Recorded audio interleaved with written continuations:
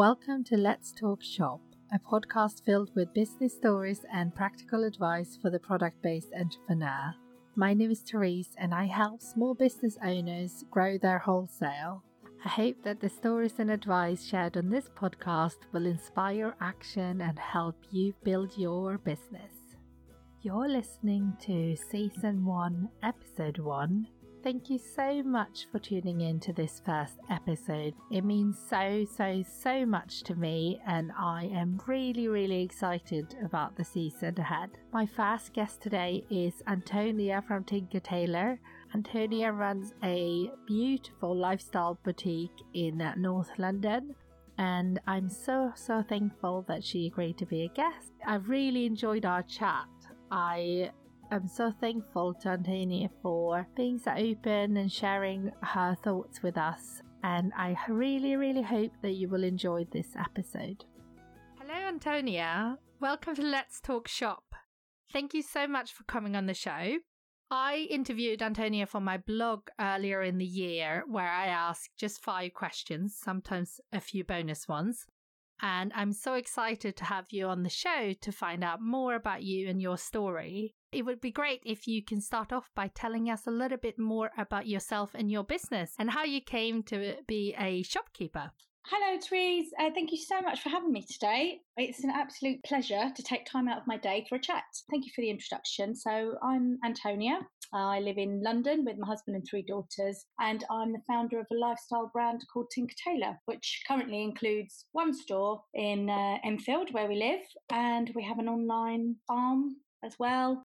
Yes, it's all very much work in progress. We're nearly 2 years old and just kind of finding our way, really. Yeah, it's scary to open a shop, and it must have been a big step. Did you open your online shop before you opened your brick and mortar shop? No, I didn't.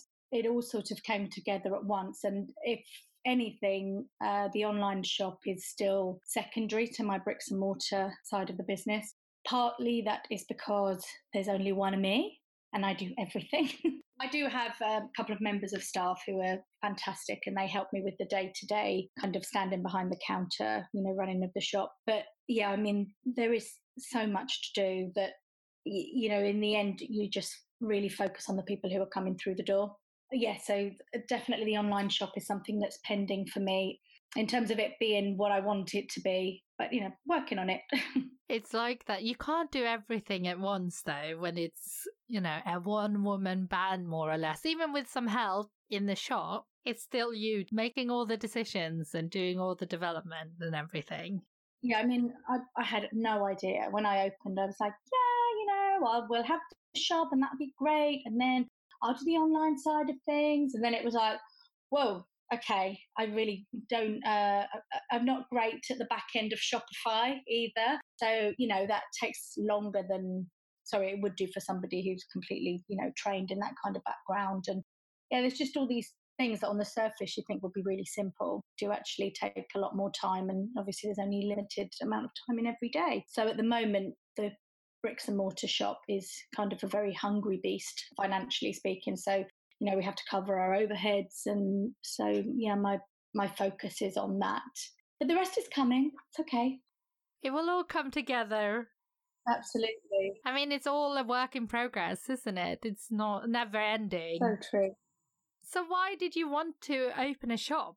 What made you want to do that? Well, it probably sounds a bit cliched, but I just loved playing shops when I was a child. And I do really enjoy shopping, and I enjoy shopping experiences that are a bit different. So like these days going down to Oxford Street and entering Topshop, for example, like I can't even cope with the idea of that. Nothing against Topshop in particular. It's just, the noise, how busy it is. It's just not the way I want to shop anymore. So there was that kind of thing, just an underlying feeling that maybe I could do it differently or do it my own way. So yeah, so it was kind of that, I've really wanted to do it, but had never felt brave enough until I was in my mid-30s. So I was kind of working up to that in the background. Then I had always wanted to work for myself. So it's just a combination of things, really. And then ultimately, within my local area, I couldn't shop in the way I wanted to. So the independent boutiques selling the kind of gifty items, small brands that I was looking for just didn't really exist. So I actually felt that I could bring something to the area and fill a gap in the market. Yeah, and independent shops, they kind of become a part of the community, almost like a community hub in a way now. So it's nice to have that in your local area. I think nice independent shops makes the whole high street better somehow and more enjoyable. Yeah, I think they do actually. They're, I mean, we see it all the time.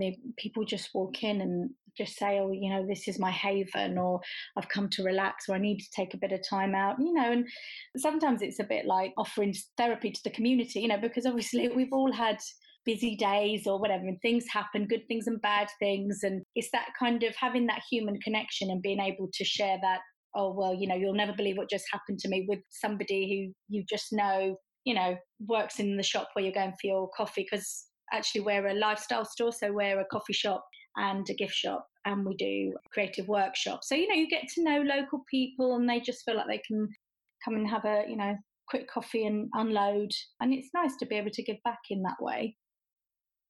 Yeah, I think that's so true, actually. I also get really stressed when I not have to, I suppose, when I go and shop on the high street in a big high street shop. I would also avoid the likes of, Topshop and, I don't know, Urban Outfitters and that. I mean, I go every season to have a look at what they're stocking from a work point of view, but it's not really to enjoy shopping as such. Whereas if I go to my local independent shop, it's like a timeout. It's lovely. It is. It's a different experience, isn't it? And, obviously big stores have their place, but I just feel really overwhelmed. So I can normally do about 2 or 3 stores, and then I'm like, okay, that's it. I'm a very good online shopper though. So I think there's that kind of being able to be calm and, have a chilled, relaxed approach to purchasing, I think it makes a difference. And actually, I think you consider what you buy a lot more. You think about it, and, I think you're less likely to impulse buy from an independent, or from if you're feeling calm and centered and enjoying the experience. I think you can make those more considered purchases and feel good about what you bought, because I think there's a lot of conversation at the moment about buying responsibly. Yeah, I think that's so important. What did you do before you opened your shop? Oh my goodness, I did all sorts of things. But I trained as an early years teacher. So I had actually tried to start several other businesses before. And then eventually I just found myself with a teaching career, which I did really enjoy, and it fitted into my life quite well when my children were very young. But then I ended up going into a mainstream school, and I just found that really, really hard. And I was just at this crossroads where I just thought, okay, I'm not enjoying this. I'm finding it really hard. It's having quite a negative impact on my life, my family.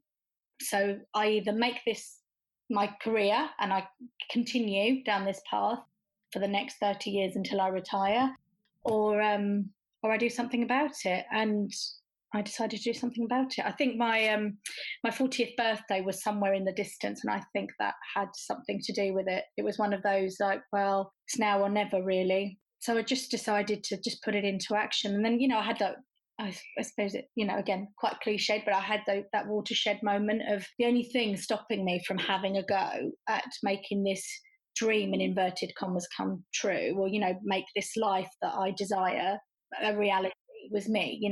I was always insecure. I was always scared about how do you open a shop? Or like, how would you, who would collect your rubbish? How would you pay the rent? Oh my goodness, everything was so overwhelming. And then I just I always say I just sort of jumped off the edge and I somehow, found the courage to do it, and just thought, well, what's the worst that could happen? And I decided to give it a go, and never looked back, really. So enjoyable to work for yourself and try to build something, even if it's really hard, and sometimes you question why you do it. It's still really satisfying. Yeah, and I just love the freedom. And I mean, it's freedom in an odd way, really, because you're not really free, because in reality, you very rarely have a day off. You never really switch off. There's always something to do. I mean, I probably get up at 6 a.m. more often than I did before when I had like a normal 9 to 5 job.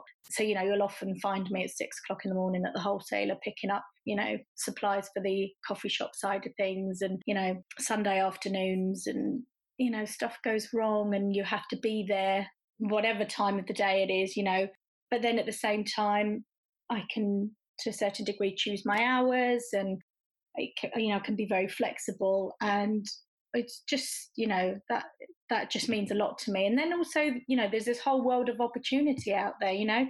I have the freedom to create whatever I like. Whether it works out or not is a different story, but that's just a great place to be, and I feel privileged to be in that position. Yeah, that sounds really good. And at least when you're working hard and getting up early or working in the weekend, you're doing it for you rather than for someone else.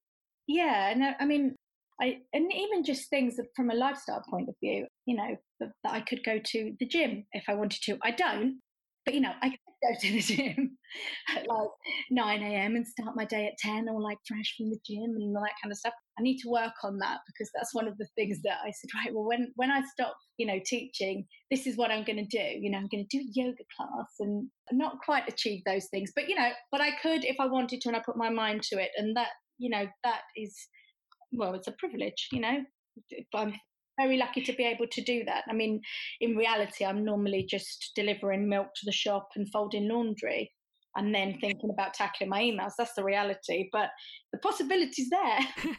Yeah, no, it is. And if your kids has a school activity or something, you can be there if you want to. You can move things around.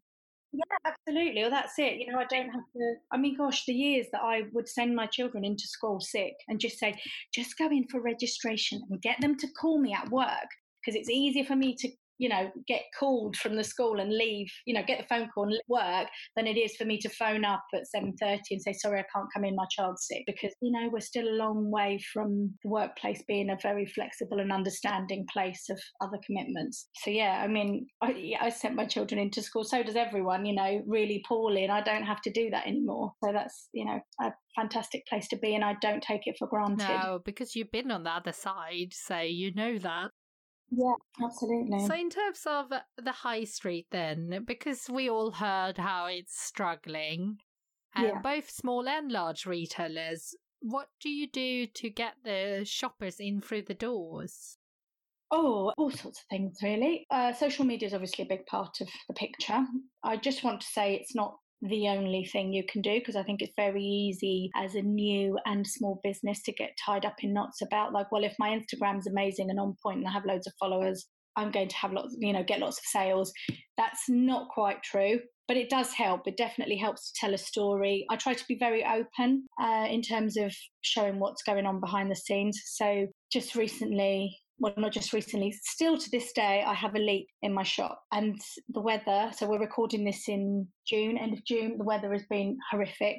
It's not stopped raining for weeks and weeks and weeks. And when it rains outside, it's raining inside my shop. And I can't just get it fixed because I'm a leaseholder. So the landlord has to fix it. Anyway, it's sort of boring and long-winded, but I haven't hidden that from my followers.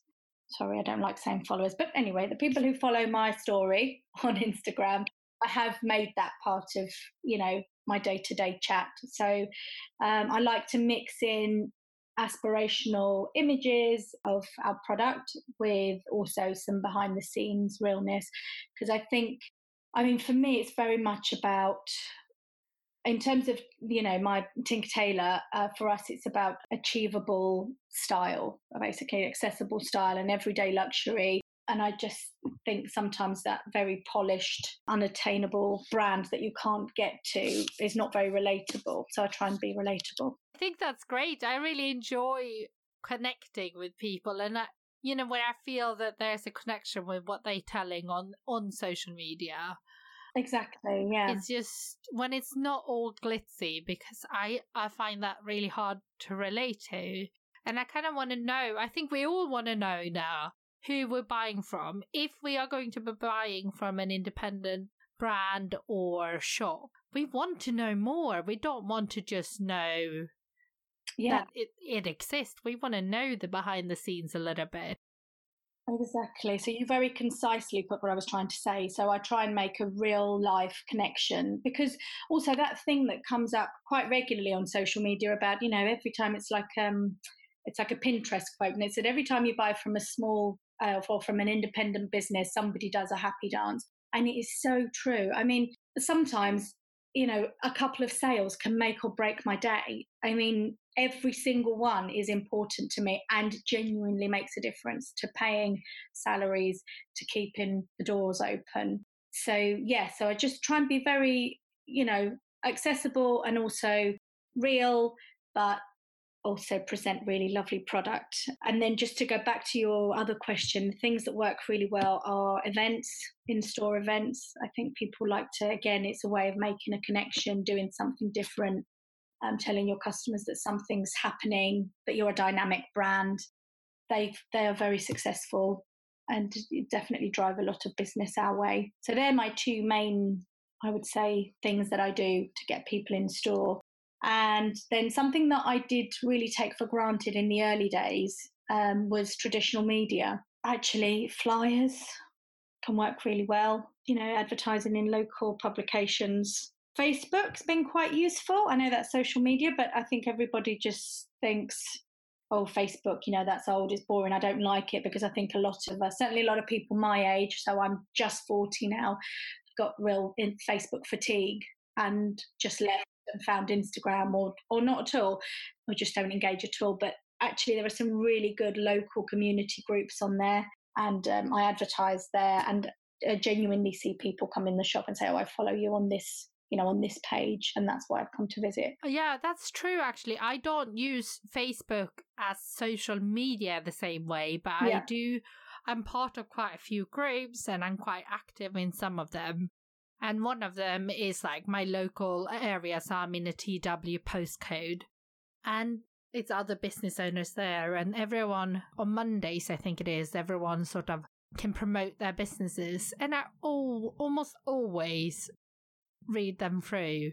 Even if it's not necessarily that I need a website designer or that I need, well, I probably do need to go to Pilates classes, but you remember those things, and when you do look for those, I would definitely turn to that group before I just went on and booked something random or bought something random. Yeah, so I think Facebook is a bit of a dark horse. I mean, obviously people who are amazing at marketing know this already, but I think for, if you're new to it, then just don't, because you just hear it all the time, oh, I hate Facebook, I don't like Facebook. Oh, well, whatever, I don't use it as social media, but I do find as a business tool is actually really effective. And yeah, just going back to what I was saying about how I try and be honest and open and upfront about the behind the scenes of my business, I think people do really connect with that, because I do get people, again, come in and they'll say, oh yeah, how's this? Because I follow you on Instagram and I saw that this was happening, or, or I wanted to buy this thing because you showed it to me. And yeah, it's, I think, definitely being relatable in whatever medium you use is helpful. Yeah, I think that's so not true. And I think one other thing that lots of people don't do on social media, it's almost become a little bit taboo to actually sell on social media, but to actually promote yourself. But I think that's what you have to do. You have to remember to actually push your product. I fail so majorly in that area. I definitely need to up my game. Maybe you can coach me.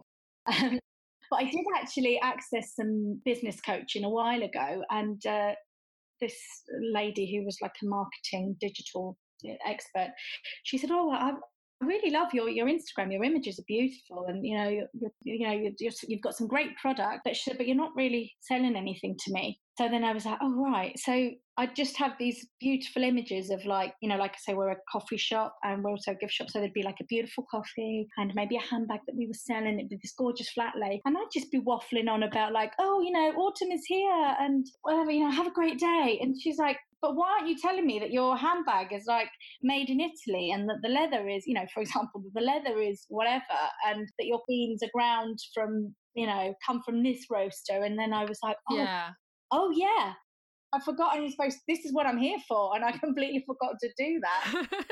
I think that's so common though. I actually see a lot from a wholesale point of view. I see a lot of people, they send me their sort of pitch email template, and a lot of them then forget to say what they actually sell. Yeah. They will go on about their brand and be really chatty, and they will show that they researched the business that they're targeting, but they will completely forget what their actual products are.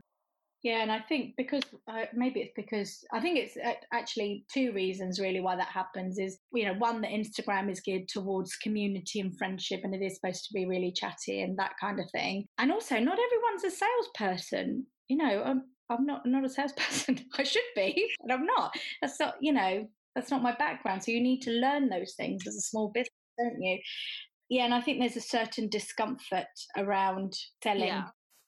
In a way that, for instance, people in the US aren't. They're really comfortable with selling themselves, selling their products. Whereas I think in Britain, we're a lot more reserved, and you just think, oh, people won't like me if I start selling my product. And and then Instagram is geared so much towards being visual that you just, and you're so close to your product, you know what you sell, but you forget that you have to communicate that all the time. Yeah, you think a pretty image is enough to sell. That's like you selling, but actually you can't be as subtle as that all the time. No.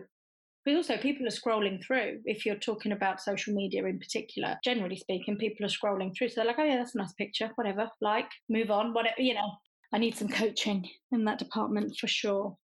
Yeah, we all do that. I'm no social media expert whatsoever. I could probably need coaching in that too.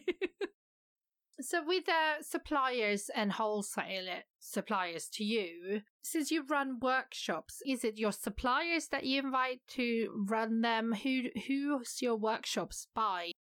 Yeah, it's a real mix actually. But generally speaking, somebody will approach me, or I'll have, so it's normally people who just run workshops for a living or as their side hustle. So they tend to get in touch with me. And then if it's a good fit and we can work it out financially, make it financially viable, then we'll go ahead. Other times I'll just reach out using various different channels, often a Facebook group that I'll be in or something. So yeah, it tends not to be suppliers, and that's not to say that I wouldn't be open to that. It's just not a situation that has arisen for me. But yeah, sometimes it'll be customer driven. So they'll say, "What kind of workshops do you do?" "Oh, I'd like to do X, Y, and Z," and then I try and find somebody that will fit that bill. Well, that's nice. But if one of your suppliers, or maybe a new supplier that was more of a maker, were to get in touch with you and say, this is me, this is what I do, I also run workshops, if you stock me, I would happily run a workshop in your space. Is that something that would maybe give them sort of an edge, if their product fit in with your product?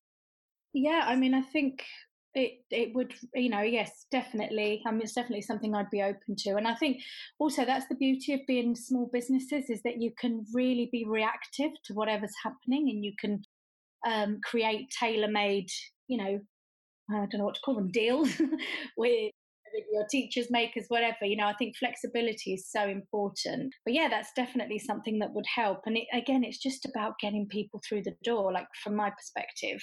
Obviously, it has to be financially viable as well, because I have found this in the past with people who do workshops, is that they're not always sensitive to what it would cost me and the impact it would have for me to run a workshop, or be the host of a workshop, because I have tables that are allocated to for people having coffee and lunches and cake, so there's a value to that space plus everything I have to pay. So sometimes it can be difficult to say to somebody, well, you need to build in my fee into that, or my build in the fact that I can't just afford to give my space for free. So it needs to be mutually beneficial. But yeah, I mean, I'm always really open to having conversations and having people do workshops, because I think it's helpful for everybody. And again, it helps the consumer to get closer to both brands, be it mine or whoever is coming in to teach calligraphy or macrame or whatever it is, because I think that's very much the way that things are going. So if you're not buying online, you want an experience. Yeah, absolutely. I think that lots of the bigger shops could probably learn from the smaller guys doing that. I think smaller shops are more open to that sort of thing, and you have so much more flexibility. The problem is, if all the big shops start doing it, which they are a bit, they get in there, we just can't compete on the budgets and things like that. So we don't want them to get too familiar. That is true. That is true. I think Anthropology has been doing workshops for quite some time.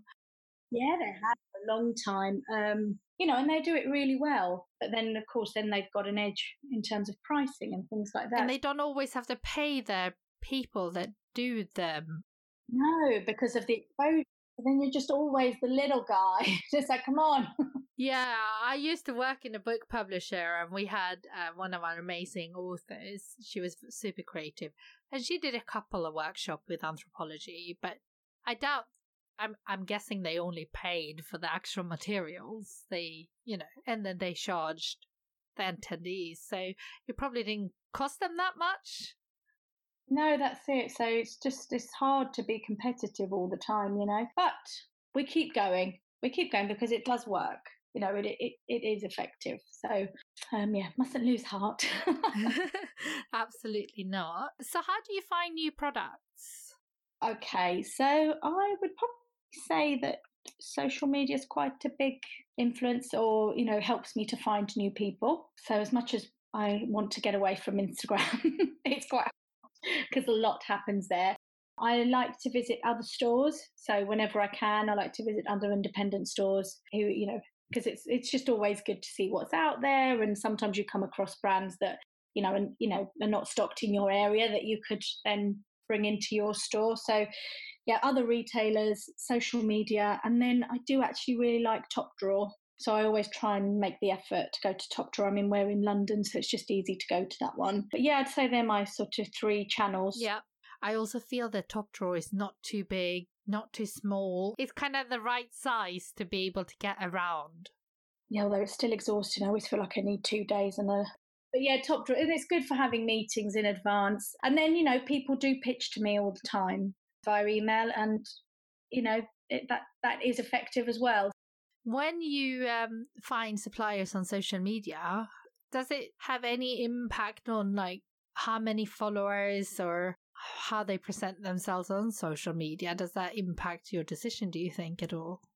No, not the followers. I mean, on occasion I've brought in a product that's got a lot of love on social media because of me being a fairly unique business within my area. To then be the stockist who has that product is quite useful. So I have done that a couple of times, but generally speaking, the margin will be quite poor with that kind of product. So it's almost a loss leader. That aside, no, followers makes no difference to me whatsoever. Obviously, the presentation has to be, I'd like the feed to look aspirational, look nice, look like it would fit in with my shop. Yeah, so I think if it looks like our products would align and our brands look like they could work well together, then that helps. Yeah, so because I know it's only a very superficial judgment, but I find that if your website's messy and your social media's messy, then I'm a bit like, well, I don't really know what you're about. So it's quite nice to I think we're so programmed to not look too deeply into anything anymore. No, if I find a new brand, I'm like, oh, that's nice. Or if I'm not very clear, if the branding and the message is not jumping out at me, looking at the first few squares, then I'm like, might take me a bit longer to come around. And I'm just being completely honest.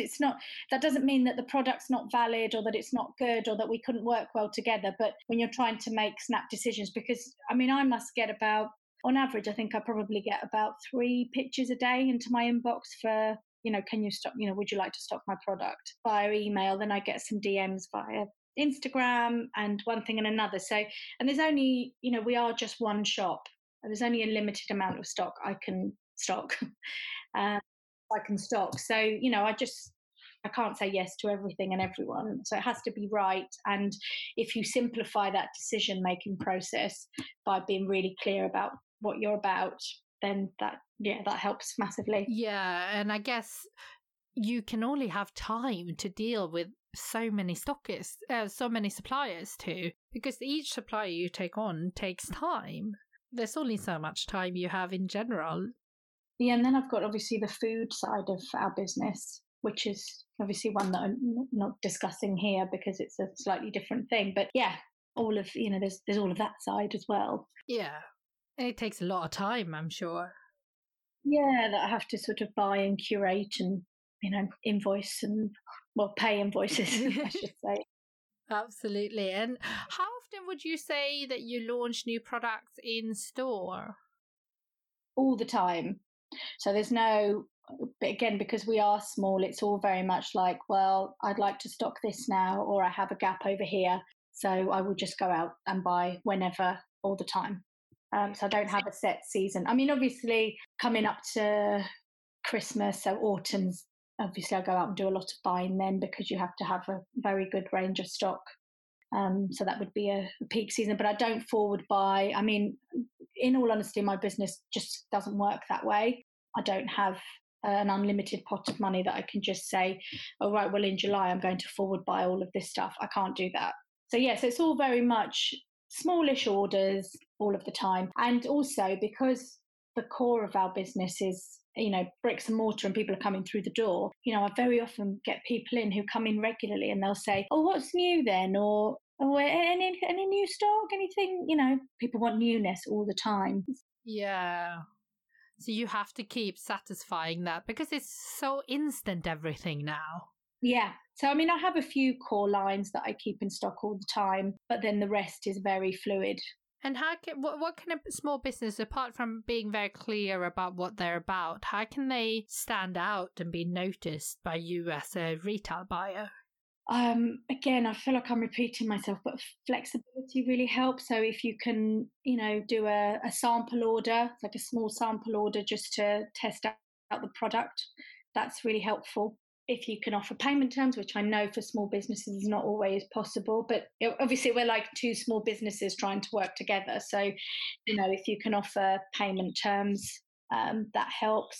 Being able to test the product, and then just availability of stock. So I appreciate I probably sound like a nightmare if you're a maker. If every few months or every few weeks I can just say, all right, well, I need 10 units of whatever, can you do it? And it's there, then that's amazing. That would help me to keep coming back, particularly if it's selling well, of course. Yeah, and also that, you buy more confidence that way, because I always say if you can cut your lead times a little bit more and have slightly shorter ones, you are, once you do wholesale, you can get a couple of extra orders in that busy time for Christmas. That can make a huge impact on both businesses, I suppose, both the supplier and the retailer. Yeah, I think the main thing is just to try and have a relationship with your suppliers and stockists, just sort of keep the channels really open and just being able to be flexible. So, if you can't do terms right away, then, but if you could offer like a week or 2 weeks or something, just to, just being a bit flexible and being able to fit into the needs of, kind of cater to the needs of both businesses. I mean, there's definitely a way to make things work. You can always work something out. I think it's always nice when you can have that two-way communication. You have your rules, everyone has their terms and conditions, but then that when you have a stockist that is happy to give you feedback and, you come to something that agree on something that works for both of you, that's always nice, I think. Yeah, definitely. I mean, some of my best-selling products are made by people I consider to be my friends now, who I've met since I started this business of mine. So, I mean, it can't be like that with everybody, but, it does really help, because then it opens up opportunities for collaborations and, just more of a shared, way of working that's beneficial to everyone. Yeah. And how big of a decision do you think margin comes into it? Because you said some of those sort of super hot products, they don't always come with very good margin. But what? Yeah, and I mean, and understandably so, because they're still small businesses. But yeah, I mean, I do really need 50%. Yeah. Yeah, and I think a lot of people do have this, that a lot of smaller suppliers contact you and they offer 50% off the RRP, but they don't take into account VAT. Do you get that a lot? Yeah, and then also, if they're not VAT registered, it means I can't claim the VAT back. So what I'm trying to say is that sometimes I'll buy from a small business and they're not VAT registered, but I still have to pay VAT on that sale. So it can get complicated. Not complicated, but it just means that I'm not making what I need to, and my outgoings are just so expensive, so high. Yeah, I think that's true. That's why often when I work one-on-one with people, I say you need to be able to offer a 50% discount off the ex-VAT price so that the retailer you're trying to sell to doesn't have to take the hit on the fact that you're not VAT registered. Yeah, that's exactly it. Because from my point of view, I feel like I'm incurring a lot of cost to sell a product that's not really, making money. And and I'm making money to keep my business afloat. It's not like, I'm not Sir Philip Green, what I mean. I think that if you have that margin that works for you, then you are more likely to merchandise it in a good location. You're more likely to push the product, whereas if you know that you have less of a margin, it makes it harder to really push that product, I think. It's just, a few times I've had some, a particular brand that's an Instagram hit, and then, the minimum order's fairly high, so you sort of shell out for that, and then you're only taking like 25 to 30%. You're like, well, what's the point, Yeah, that doesn't even cover your staffing probably and rent. No, so there are some brands that I'd really love to stock, but it just doesn't work, and so then you just have to say, right, well, we just can't really do it. And there are challenges on both sides. There's no good guy or bad guy here. We're just all trying to make our businesses work. Absolutely. I think if you can't offer that as a supplier, you probably maybe are not ready quite yet to start wholesaling. Yeah, but yeah, you're absolutely right. If you can take into account that your stockist is most likely going to have to pay VAT, you need to factor that into your pricing. And at one stage, as you grow your business as a supplier, you probably have to register too. And your material cost and the people that you're buying in materials from probably, you could be claiming that back once you register too. So yes, absolutely. So what's your top tips for building a long-lasting relationship with you as a retailer? I think if you can get some face-to-face time or even phone calls, I think that really helps. It's all about communicating, really. Just trying to be, really open, popping in a phone call every now and again, or even a friendly email. I mean, I've got one supplier in particular, and he messages me with offers quite regularly. Sometimes I reply, sometimes I don't. But, we just have also friends on Instagram. So, yeah, for me, it's about sort of human communications, human contact. I think that's really nice because a lot of people are very worried about phoning their stockists. And I think it's actually, it goes a long way to just have that human contact instead of just being a virtual thing. And I think we all just really need to open our eyes and get on board with the fact that one phone call is much quicker than 5 emails. Yeah. And the tone comes across right away. Yeah, but also, it'll be like, oh, do you want some new stock? Actually, no, not yet, but maybe in 3 weeks. Yeah, call me then, end of.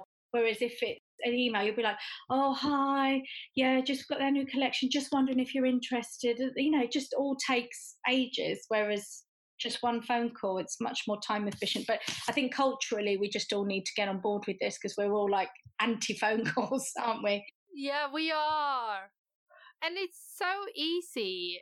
Once you do it, I completely understand where the discomfort comes from. But most people I phone on my day-to-day are very happy for me to phone. Even if they don't have time, they will just say, no, I don't need anything. Don't really have time for a chat. And that's it. But, a few weeks later, they will maybe need something. And I think it's just much easier then to have the difficult conversations, can't have payment terms or even asking for it. Because from my point of view as well, sometimes I have to ask for payment terms. And that feels really awkward for me because it's, like asking credit from people's like a horrible thing to do. But, it's necessary. And I think we also, sorry, just going back to this credit terms, which I've talked about before. I think we're all a bit emotionally, certainly if you're on my side, I think we bring emotions of what debt means in your personal life is completely different to what it means in business. And I think because a lot of us are small businesses or independent, new to it, independent makers and that kind of thing, all of those things feel so awkward to have those conversations, but they're necessary to, push your business forward. Well, we have to take the emotions out of things sometimes and just be, this is what my business need. How can we meet in the middle somewhere? Yeah, which is why I think talking and, meeting people at trade shows and trying to make those appointments are really important. Yeah, and I think as a supplier, you can show that you are proactive and you want to make the relationship work by staying in touch and, being flexible. And I think, sometimes I've said no to something, but it's like, it's no today, but it's not no forever. So I think it's all right if if you are a maker, to just approach that person again later on. It's maybe it's a no now, but it's not a no next week. And that happens. There are times when I think, oh yeah, I really like that product, but I don't actually need jewellery, for example, right now because I just placed an order and, but maybe I'll try it in a few months coming up to Christmas season. So I think try not to feel disheartened. Some will, some won't.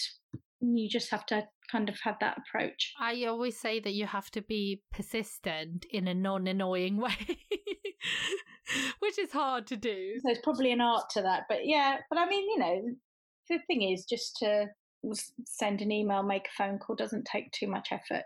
And it's not that much effort for the other person either. No, and then eventually one will land, won't it? But I have that all the time where brands approach me and I can't go with it because it's, not the timing's not right, or I just don't have that kind of money sitting in my bank account right now to purchase new stock. But in 3 weeks' time, I might, 3 months' time. So, and it's not that I don't like the product or that I don't want to stock it. It's just that I can't at this moment. Yeah. Sometimes I don't like the product as well. Well, of course, and sometimes it just doesn't fit in with you and your shop. Yeah, that's it. So I think, I think honesty on both parts is also important. I have people sometimes approach me and say, "Oh, I'd love to be stocked by you. Here's my product," and it's not, our brands don't align at all, or they, from a style perspective, they don't look like a good fit. So then I just think, I wish you'd had a look before sending me this lovely long email, because you can kind of from the outset see that it's not really going to work. I mean, we can save each other quite a lot of time by doing that. And then maybe you wouldn't, if everyone that was selling something did that, then maybe we would all get a few more replies to our emails. Well, the thing is, my anxiety as well is that I hate saying no. I find it really hard to say no. And then I think, oh God, I wish you'd just checked this, because then I wouldn't have to say no to you. I don't want to do, because then that's obviously completely my issue. But I think, because I know what it means to, build something from nothing, and you want everybody to like it because you love it and it's your passion and it's what you do. So then for somebody to say, no, it's not right, it does feel like a tiny wound, doesn't it? Yeah, but it's worse being ignored, I think. Yeah, that's true. A lot of people, I have people saying to me weekly, my Facebook group or on Instagram, I sent out so many emails now, but no one's getting back to me. And that is really scary for them. And sometimes they just feel like, oh, what's the point? Yeah, I think we probably should all be better at giving feedback and giving honest feedback. Well, just saying no, I guess, but it's hard to say no. Yeah, but you can grow from that. If somebody says to you, love your product, but it doesn't align with my brand, then at least you go away then and think about brands that do align with yours, as opposed to not getting any feedback at all. And then you start thinking, well, is my product really rubbish? So yeah, I think we all need to get a bit more comfortable with that. Yeah, it's hard with that though. It is tricky because I think saying no is not anything fun to do. No. No, as I say, I really struggle. I'm trying to, be my best business self. Yeah, but as independent business owners, we don't want to say no to anyone, but we also can't say yes to everything. So No, because I think you really have an appreciation for the cost of, and I don't mean financially, but the emotional investment and, everything that goes into creating a brand or a product. You invest so much of yourself in that. It's almost like it's a part of you. So to then put it out there for it to be rejected is hard. I've created a brand. I'm on that. I might not create any product, but I do have a brand that stands for something and I want to protect it, Yeah, of course. But you do quite a few collaborations, which is fun. I do. Is that something, how have they come about? Has it been mainly you worked with that supplier and then the collaboration came about? Yeah. Or has it been that you've gone into the relationship thinking, with the collaboration in mind? Yeah, so my experience so far, I've, known a brand, stocked them, become, friendly, close to, those makers. And then, we've decided to collaborate because I think it's good to, it's good for both brands because then you can cross promote and bring out a new product that you can both sell. So yeah, they've generally come about again because of a personal relationship, or a good working relationship where the two brands work together well, and you work well with the other person. So we've just got our heads together, and it's very much like I've got an idea for this thing, and of course there's the beauty of me being a small independent shop. The other person being a maker is that you can literally make things happen quite easily. There aren't big MOQs, you don't need a huge budget. I mean, it depends what you're going to do, of course, but you can test products. Yeah. So generally speaking, it's, in my experience, it's been through, just having a good working relationship with a supplier. And do you think you would go into it from the opposite of that? If someone said to you, I'm a maker, I think it would be amazing to do a Tinker Tailor bag, for example. Yeah, absolutely. No, I'm really open to that because it's sort of, it helps to validate my brand and it takes it from beyond just being, a little shop into something else. So it helps to evolve my brand. And yeah, I'm definitely very open to anything like that. Yeah, I think it's so nice to do that. It's enjoyable for everyone and for the customer too. Yes, and it's to have a new creative new creative project. And also, you can do these things as limited editions. So then you can create a bit of a buzz for both brands about this joint venture. Yeah, I think they're a great idea. We all want something a bit unique, don't we, these days? In a world where everything's quite homogenous, we still want something unique. And that, that gives you the opportunity to say, right, well, we're making, I don't know, 100 tops, and when they're gone, and then we'll move on to a different design. And I think people get excited about that because, again, you can bring them along on your, on your journey. Sorry, I'm trying to avoid using the word journey, but there you have it. I end up using journey so much. All the time. Well, it is, isn't it? It's sort of bringing them along with your story. And they feel that they can be, again, if you use your social media tools effectively, you can actually bring them along and help, get your customers, your audience to help you make decisions about your product and help people to get excited. And then they feel like they're a part of your story, and, hopefully you'll get some sales too on the back of it. Yeah, and you will have not just one-off sales. You will have customers that keep coming back because they like what you do. Yeah, again, it's that connection, isn't it? Yeah. That connection with your brand. So what advice would you give to someone that is new with wholesale and want to be stocked in shops? Sorry, that word again, flexibility. So be as flexible as you can. Obviously not to the detriment of your own business, but, if you can be flexible in terms of, instead of saying, well, with your opening order, you need to take 20 units. Well, like for a shop like like mine, of our size, 20 units of something is a lot, so that's a lot of stock. So If you can say, okay, well, you can have 10 units, that helps. If you can support with any marketing, or, if there's a way, I don't know, if you're producing maybe essential oils, well, there are lots of ways in which they can be used. And, I'm a shopkeeper, for want of a better word. I don't know how to use those things. So I might want to stock your product, but if you can support me by, maybe with marketing, maybe with doing demonstrations, all of that kind of thing, that really helps. And then just being mindful of things like, the fact that shops do have quite heavy overheads, and we do need to think about VAT, and, that margin does need to be in there. Yeah, absolutely. I think that's all good advice. So I think that's all the questions I have. I have a few final questions.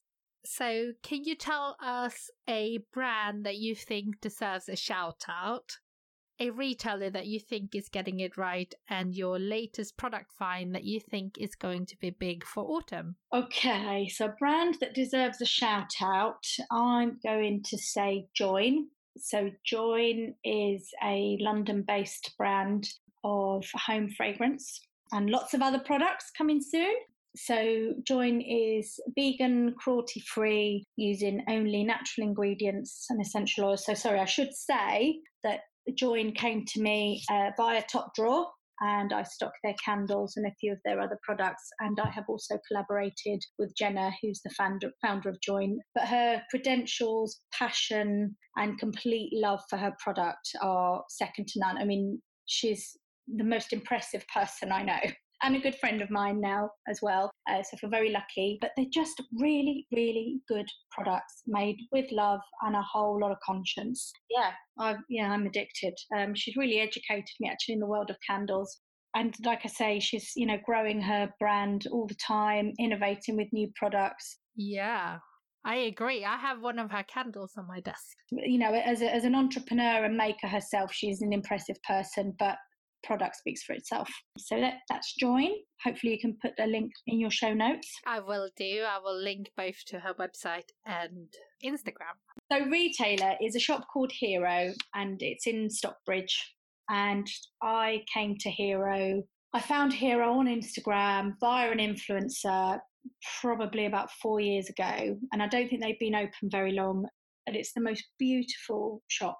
Mostly ladies' fashion and a few kind of lifestyle goods. They also run creative workshops. And Laura, the founder, is definitely one of my role models, I'd say.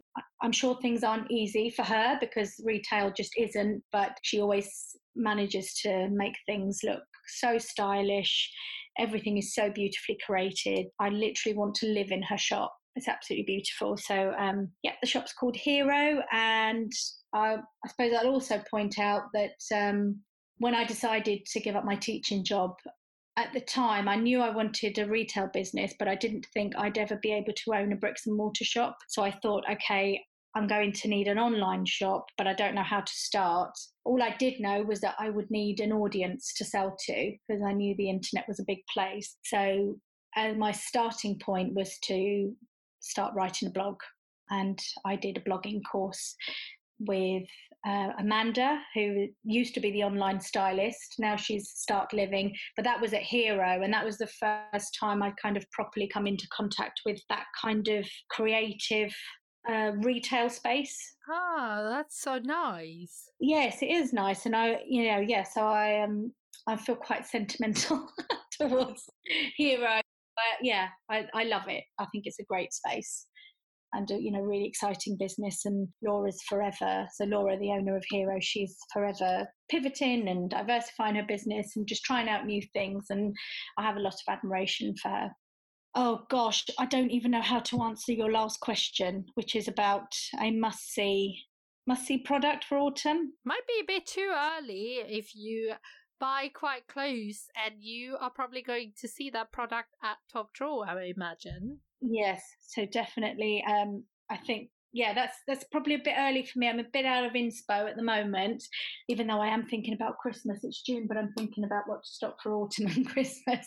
But what I will say is that I think the trend for ethical products with a story is just going to continue to grow. So I think people just really love, again, knowing that their product is made by somebody like a real person, and that there's a, perhaps an inspiring story behind it. So I think anything that's ethical and, made by a real person that we can come into contact with will be the sort of product to bet on for the next year. I think that's so important. I don't know if you can start a business now without thinking, at least considering those things, even if you're not branding yourself as an ethical brand, but that you at least think about your packaging and how much air you're shipping and how you go about your business. Even if it's not in your core to be a ethical brand, you still have to consider all those things, I think. Yeah, and I think also other parts of being ethical, which is not just necessarily the green credentials, but also, who your staff are, what you pay them, how they work with you, do you look after your people? Those things are, really important. And I think the consumer likes to know that. Yeah. I think you can bring your consumer in on that or on social media, which you couldn't do before. So now people are interested. Yeah, they are. I mean, it's definitely entertainment, isn't it, as well? Social media. Yeah, absolutely. A little too much of it, probably. Yeah. So thank you so much for joining me today. It's been really good to have a chat. And I will link everything in the show notes, including your Instagram feeds and your website and everything, so people can find you. But why don't we finish with you telling us how and where they can connect with you? Okay, so you can find me on Instagram under, I've got 2 Instagrams. One's for the shop, just to make my life easier. So that's Tinker Tailor Online Shop. And the more general lifestyle Instagram is Tinker Tailor Online. And you can also shop with us at shop.tinkertailor.online. And if you're in North London, anywhere near Bush Hill Park, pop in and say hello. It will literally mean the world to me. Thank you so much for tuning in and listening today. If you're listening during the launch week of 15th of July 2019, there's already 2 more episodes for you to enjoy. In episode 2, I speak to Henry Davies, who is a retail consultant and also the deputy chairman of the Giftware Association. Henry has over 30 years of retail experience, both as a buyer and as a consultant, and she has a lot of knowledge to share. And then in episode 3, I speak to Kelly from Bookish and Bakewell, all about how she started selling to shops and what she's learned along the way. I would love to see where you are tuning in, so please do tag me over on Instagram. You can find me on @small_business_collaborative. Lastly, it would really mean the world to me if you would take a moment to subscribe so that you don't miss out on any future episodes. And if you could also take a moment to rate and review this podcast if you enjoyed it, to help others find it too. Thank you so much for tuning in and listening today. I hope that you enjoyed it, and I hope to see you back here next week for the next episode. Until then, I hope that you have a great week, and if it's not such a good week, remember to be kind to yourself. We can only do so much.